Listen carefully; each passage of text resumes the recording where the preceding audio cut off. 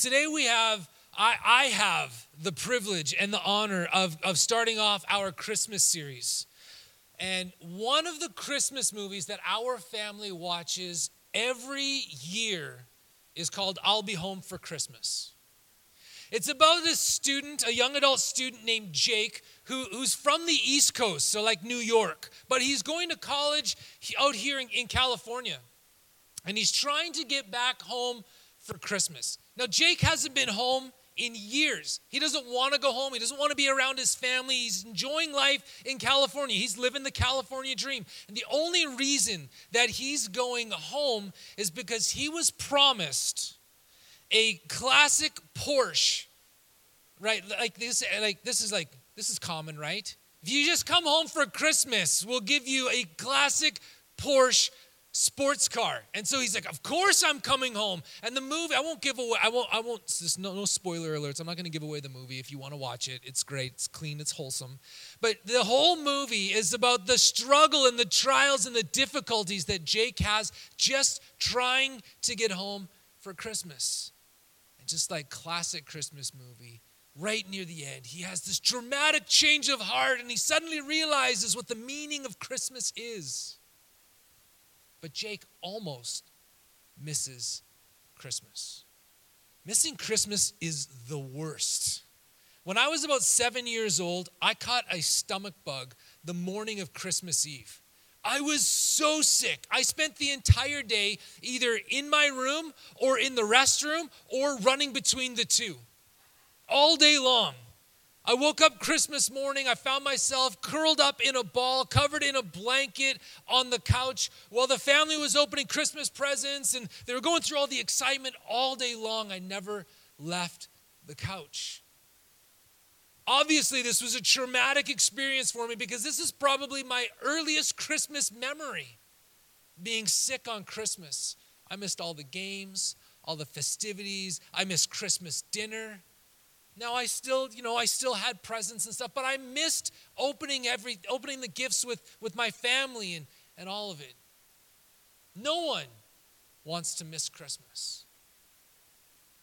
So over the next few weeks, we're going to look through the story of the birth of Jesus, the Christmas story. And we're going to look at the people in the story that missed Christmas, even though it was happening right in front of them, sometimes right underneath their nose. They missed it. Or as in the case, in the person that we're going to look at today, they almost missed Christmas. So today we're going to look at Joseph, who almost missed Christmas. If you've got your Bibles, turn to Matthew chapter 1. If you don't have your Bibles, it'll be up on the screens. Matthew chapter 1, verses 18 through 25. It says, "Now the birth of Jesus Christ was as follows.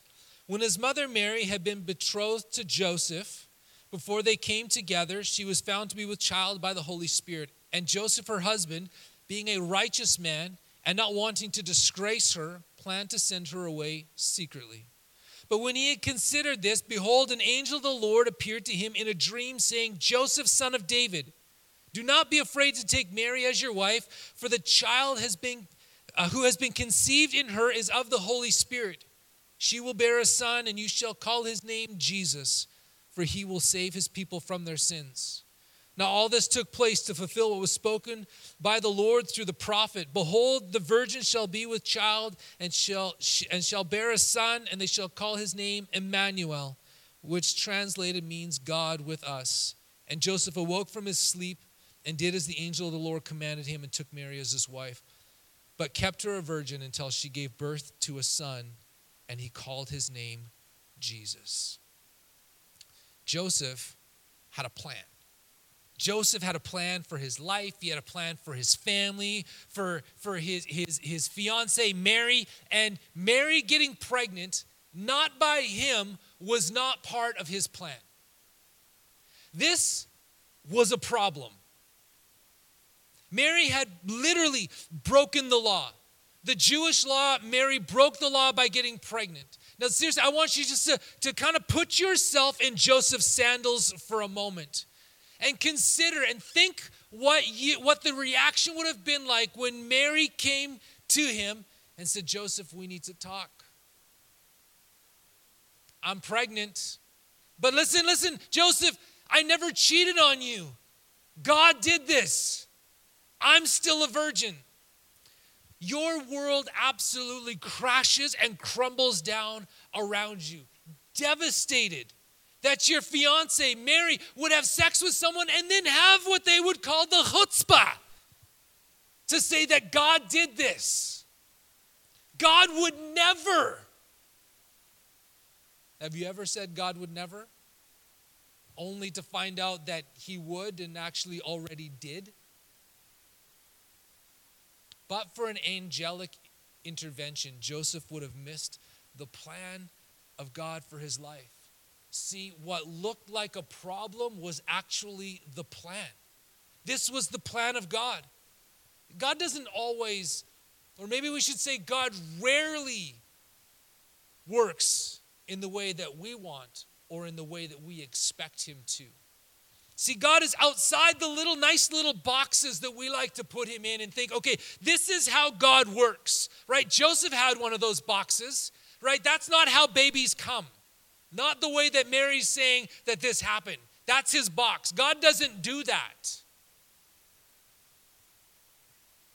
But if we insist that God does things our way and that God fits inside that nice, neat little box that we have, we're going to end up missing out on God's plan for our life. When I was preparing to go to Bible college and train for ministry, I had applied for student financing.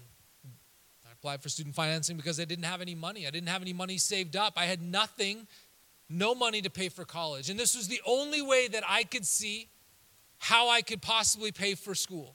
So after applying for student financing, I got this letter back saying that I only qualified for about 50% of what I needed to pay for schooling. And then there was my living expenses on top. I didn't see how I was going to be able to make this work with only half of what I needed, and then I needed to have money to live on. So I decided that what the responsible thing to do, what the right thing to do, would be to wait a year. Work for an entire year, save up as much money as I could, and then go off to school so that I could pay for school. And so that was my plan. I'm like, okay, I'm not going to go to school. I'm going to wait. My pastor heard about it, and he called me, and he said, hey, can we go for a drive? So he swung by my house, and he picked me up. And he began to tell me the story of what it was like for him when he went to Bible college. And he began to talk about the financial breakthroughs and the financial miracles that he had received when he was in college so that he could get through. And he challenged me to trust God to provide through the problem. So I listened to him, and I ended up changing my mind. And I went to school with what I had, and I trusted God for the rest. And throughout that year, and actually throughout all 4 years, I saw financial miracle after financial miracle after financial miracle. And I was able to pay for the entire year's worth of schooling, even though I only had half. And I was able to pay for my living expenses. In fact, at the end, when Renee and I graduated, we got married when we were in college, and when we graduated, we never paid a single payment on our student debt. God paid it all. Not one single payment we made. In one lump sum, we wrote a check and we sent it off to the student financing department, and we paid everything in full. See, what looked like a problem turned out to be God's plan of provision for me.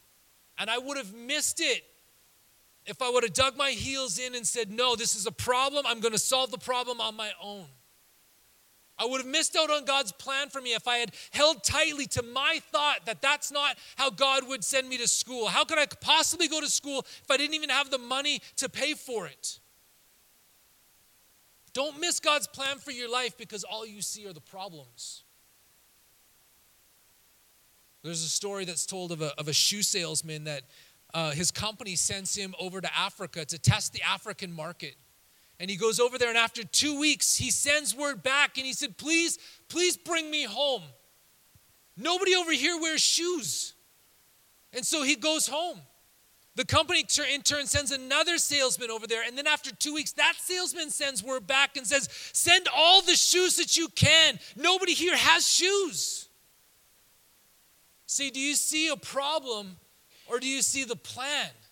It's really all about how you look at it. You know, we can see the issues that happen in front of us. And whether there are things like that where, I don't have any money, or like in Joseph's situation, this is a serious problem. Or something traumatic or horrific happens to you. And it's very painful. Paul writes in the book of Romans, he says, I work all things together for good for those who love me, who are called according to my purposes. See, we need to trust God that in the face of the problem, that he's working it together for good. Now listen to me, not every problem that comes your way is this God obstacle, right? That's what it was for Joseph. That was a God obstacle. That was actually the plan, but he saw the plan and he looked at it and said, man, that's a problem. But sometimes these traumatic things happen to us and they are a problem and they are horrific and they leave us scarred and wounded inside. But God says, I can take your problem, I can take your pain and I can make it a place of ministry and I can turn that and work it together for good. I can bring good things out of the ashes of your life if you will just trust me. Joseph saw pregnant Mary and almost missed out on what God was doing. What looked like a problem was actually the plan. So do you see the problem or do you see the plan? Now, Joseph wasn't a vengeful man. Joseph was actually a really good man. He was kind, he was loving, he was righteous, and he loved Mary so much. And you can see, even though as we're reading in the portion of Scripture, it doesn't talk about how much Joseph loved Mary, but this is how you know how much he loved her, because he planned to send her away secretly. See, by law, if an engaged virgin was found to have had sex with another man outside of the engagement agreement, she had broken the law. She was considered a harlot, and the punishment was death by stoning. That was the law. That's what Mary had coming to her. So Joseph was fully within his rights to have Mary dragged out in front of all the people of her town, of their community, and watch while they killed her by throwing stones at her. But he wanted to spare her because Joseph loved her. This is why his plan was to divorce her and send her away in secret. He was showing mercy. See, this was the righteous thing to do. But sometimes doing the righteous thing is the wrong thing. See, we can easily get caught up with trying to do what looks right, to make sure that we're living our lives in such a way as it appears righteous. We're trying to do the righteous thing, right? I mean, the Bible does say, avoid every appearance of evil, right? Right? The Bible says that. And so we try and live our lives in such a way that we are avoiding every appearance of evil and we are doing the righteous things. We might look at the mess of the world or the dirt that comes from living a life that's apart from Jesus and think, man, I should not be associated with that. And we will do our best to keep distant from those things because I need to look like a good Christian, right? Seems like the righteous thing to do. Listen, before Jesus' death and resurrection, like in the Old Testament, people became unclean by external things. So if they touched a dead body or if they had mold in their home and they tried to clean it up, or they wore clothes of two different fabrics that were woven together and they wore those things, they became unclean. And they had to separate themselves from their community. They had to offer sacrifices for themselves to be clean again. There was ceremonial washings. There was all of this stuff because the external things made them unclean, even if it was unintentional. Jesus came and Jesus taught that it's not the things from the outside that make us clean or unclean, but it's what comes out of us. It's what comes from the inside to the outside that makes us clean or unclean. It's evil thoughts. It's thoughts of adultery and deceit and slander and anger and malice and judgment. These things, they come from within us and they come out of us and they defile us. They make us unclean. There's a pastor whose name is Tommy Barnett. He pastors a large church in Phoenix called Phoenix First Assembly. His son pioneered the LA Dream Center, which we're taking a trip. Kaylee is leading a trip on December the 11th to go up and surf for a day at the LA Dream Center. If you've never been, it's absolutely remarkable. It literally life-changing. It's incredible. Renee's mom left her job. She was living in Canada. She left her job and came and quit it all and put everything in storage, and she moved to LA for 6 months just to serve at the Dream Center. It's absolutely incredible. So if you want to go and have your life changed, talk to Kaylee about that. So Tommy Barnett writes of this story in his book. His book is called What If? And it's about televangelist Jim Bakker. So Jim Bakker had a moral failure, and he was convicted of financial fraud. This is in the 80s, kind of early to mid 80s. And he's in jail. And God started speaking to Tommy about visiting Jim Bakker in prison. And this is what he wrote. He says, I knew that the Lord wanted me to do it, but I didn't want to, even though he was a friend. So these guys were friends. He said, Jim's conviction invited ridicule from many corners of our society, especially condemnation from Christian leaders for hypocrisy. He's like, man, I couldn't even visit him in secret because word would get out. So I told the Lord, if I go see him, my reputation will be damaged. And the Lord responded, Tommy, your reputation isn't all that hot anyway. Just go. So Tommy goes to see Jim Bakker in prison. And when he gets there, Jim literally falls apart.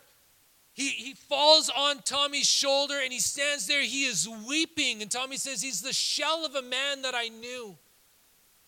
And he said, Tommy, only one other person has come to see me.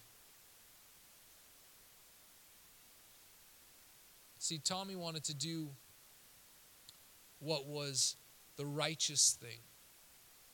What he ended up doing was the right thing, to go and see him. See, you know what? If you're familiar with the story, or even just by the small details that I gave, what Jim Bakker did was very wrong. It was very wrong, but he's still a son of God. He's just a son of God that fell really hard. And he fell in front of literally the entire nation.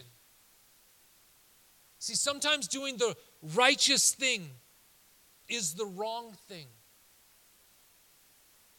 God isn't too concerned with what people think about us. We, on the other hand, we are generally very concerned with what people think about us, which is why, you get up in the morning and you shower, thank you, and you put on clean clothes and, you make yourself look presentable. Why? Because we're concerned what people think about us. We do things so as that people will look at us in a pleasing light. God often asks us to do things that are outside of our comfort zone. He often asks us to do things that make us look foolish in the eyes of people. If you're not aware, God's not interested in building your reputation, but he's very interested in building your obedience, and he's very interested in building your trust in him.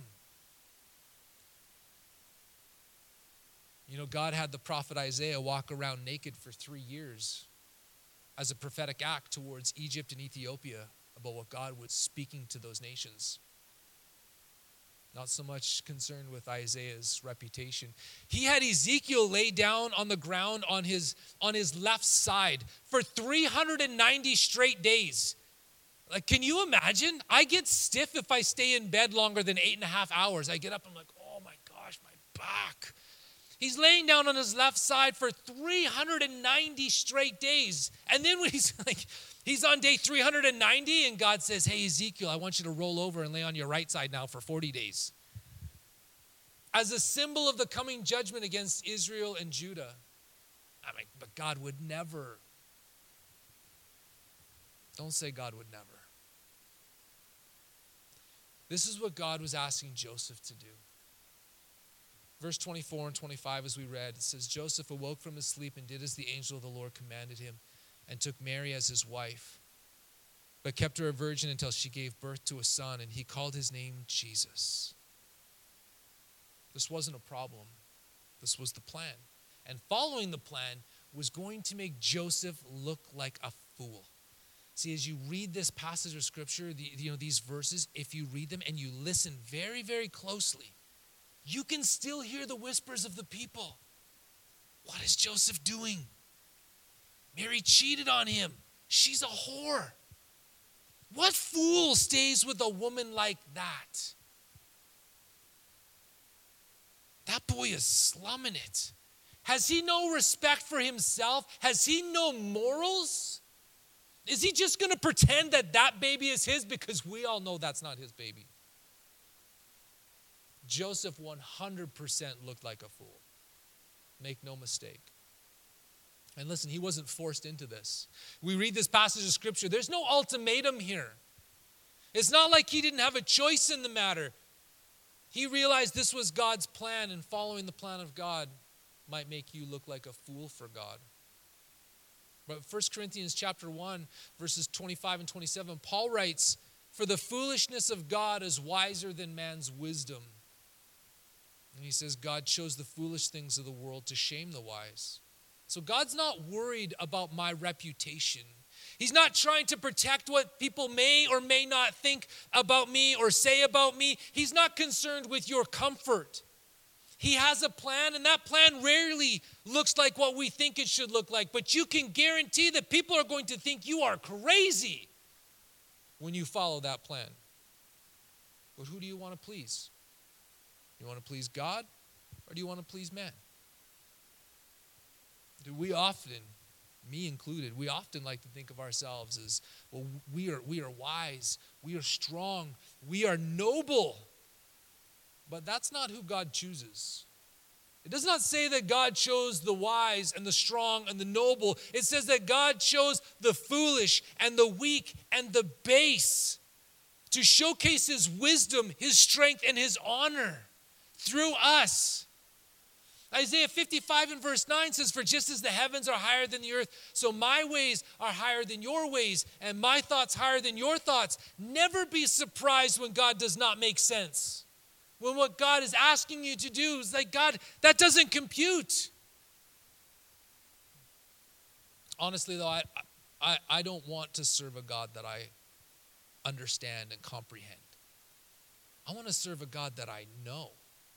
I know him. I have a relationship with him. But if my mind is able to understand all that there is of God, then I've just reduced God to the size of a man. I want him to do things that I don't understand. What are you doing?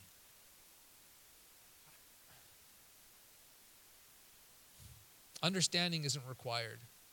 Relationship is. Right? I've looked like a fool following the plan of God more times than I can actually remember. And every time I look like a fool for God and God's plan comes together, he looks awesome. Because no one's looking at me thinking, I know that was Craig. He's smart and he is wise and he is very strategic. No one is looking at me like that. I know it's not me. Everybody else knows it's not me. When I chose to give my life to Jesus, I had friends lining up to tell me how ridiculous I was, how foolish I was, how I was throwing my life away by following this Jesus. I have those same people, those same friends have now contacted me over the years and been like, how did you get where you are? They look at my life and they're like, how did that happen? And I have one answer for them. It's the same answer every time. I just followed Jesus, and this is where it got me. They know it's not me. People like how the end looks, right? We all like how the end looks. We all like the empty tomb, the resurrection. That looks really great. Jesus had to go through the cross to get there. No one likes how the journey looks. We all like how the end looks, right?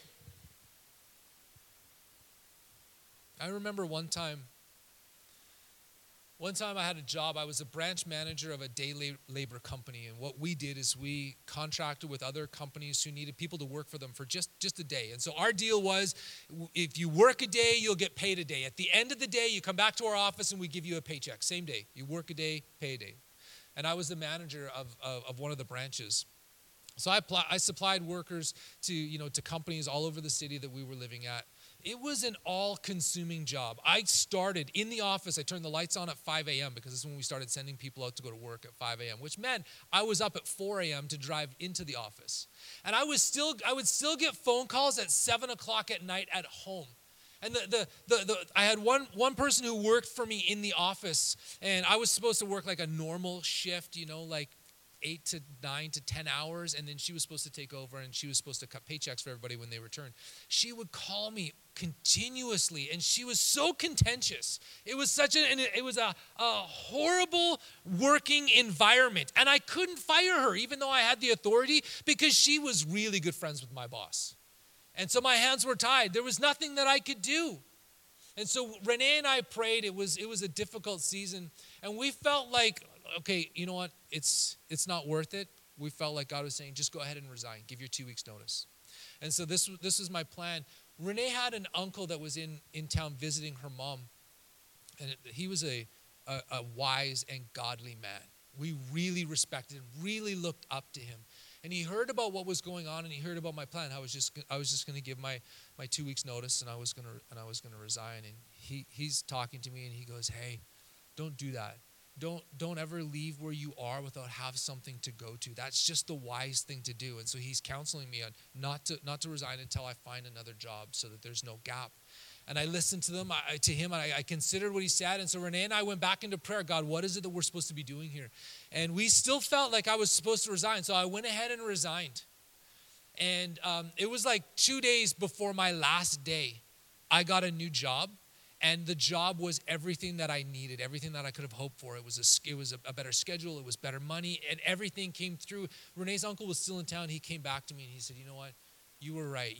You were hearing from God." See, when you follow the plan of God, there are going to be people who look at you and be like, that is not a wise thing to do. That's not the smart choice. Now listen, I'm not saying that you don't listen to wise counsel. I heard him. It wasn't like I shut him down and be like, no, God said, because immediately, listen, if you're having a conversation with someone and you're like, hey, you're talking about a decision you want to make and you drop God said, the conversation's over. Because I'm not about to argue with God. So if you're coming to me looking for wisdom and you're like, hey, but God said, I'm like, cool, you do that then, because I am not God's voice in your life. God's very good at being his voice in your life, right? But I listened to what he was saying. I considered it, and we went back into prayer, and it was like we really felt that I was supposed to resign. Seemed like it was the foolish thing to do. Turned out to be the right thing to do. Because I'll choose looking like a fool for God all day, every day, over being wise in my eyes or wise in other people's eyes. See, Joseph almost missed Christmas because he only saw the problem. He wanted to do the righteous thing. And he would have missed out not only on what God had for his life, because he played an integral part in this story and in the life of Jesus. This is his dad, his earthly father. He would have missed out on that. But not only plan for his life, but he would have missed out on the plan for all of humanity.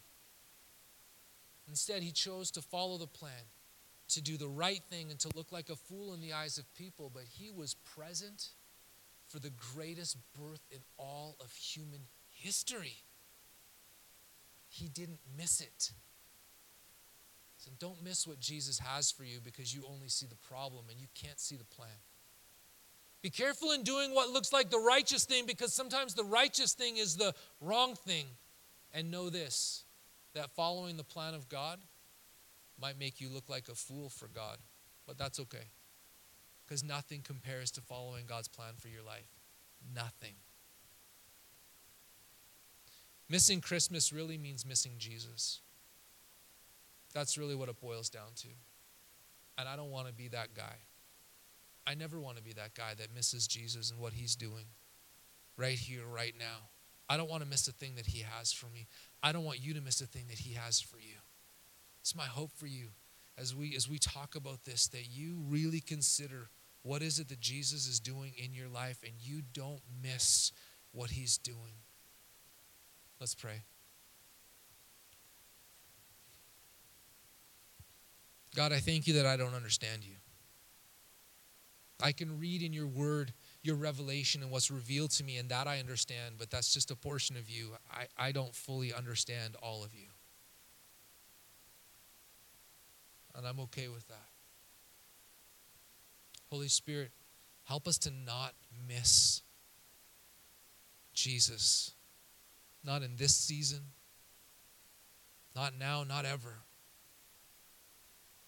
Would you give us eyes to see that when problems come our way, we can see the plan? Would you give us the courage to do the right thing, even if it doesn't look like it's the righteous thing? And give us hearts that desire to please you only and not please people, where we'd be willing to look like fools for you, knowing that we're following you. And there's no better place to be than in the middle of your will for our lives. God, I pray that we would not only not miss Christmas, but we would not miss Jesus and what he's doing in our lives, in us and through us. In Jesus' name, amen. Amen.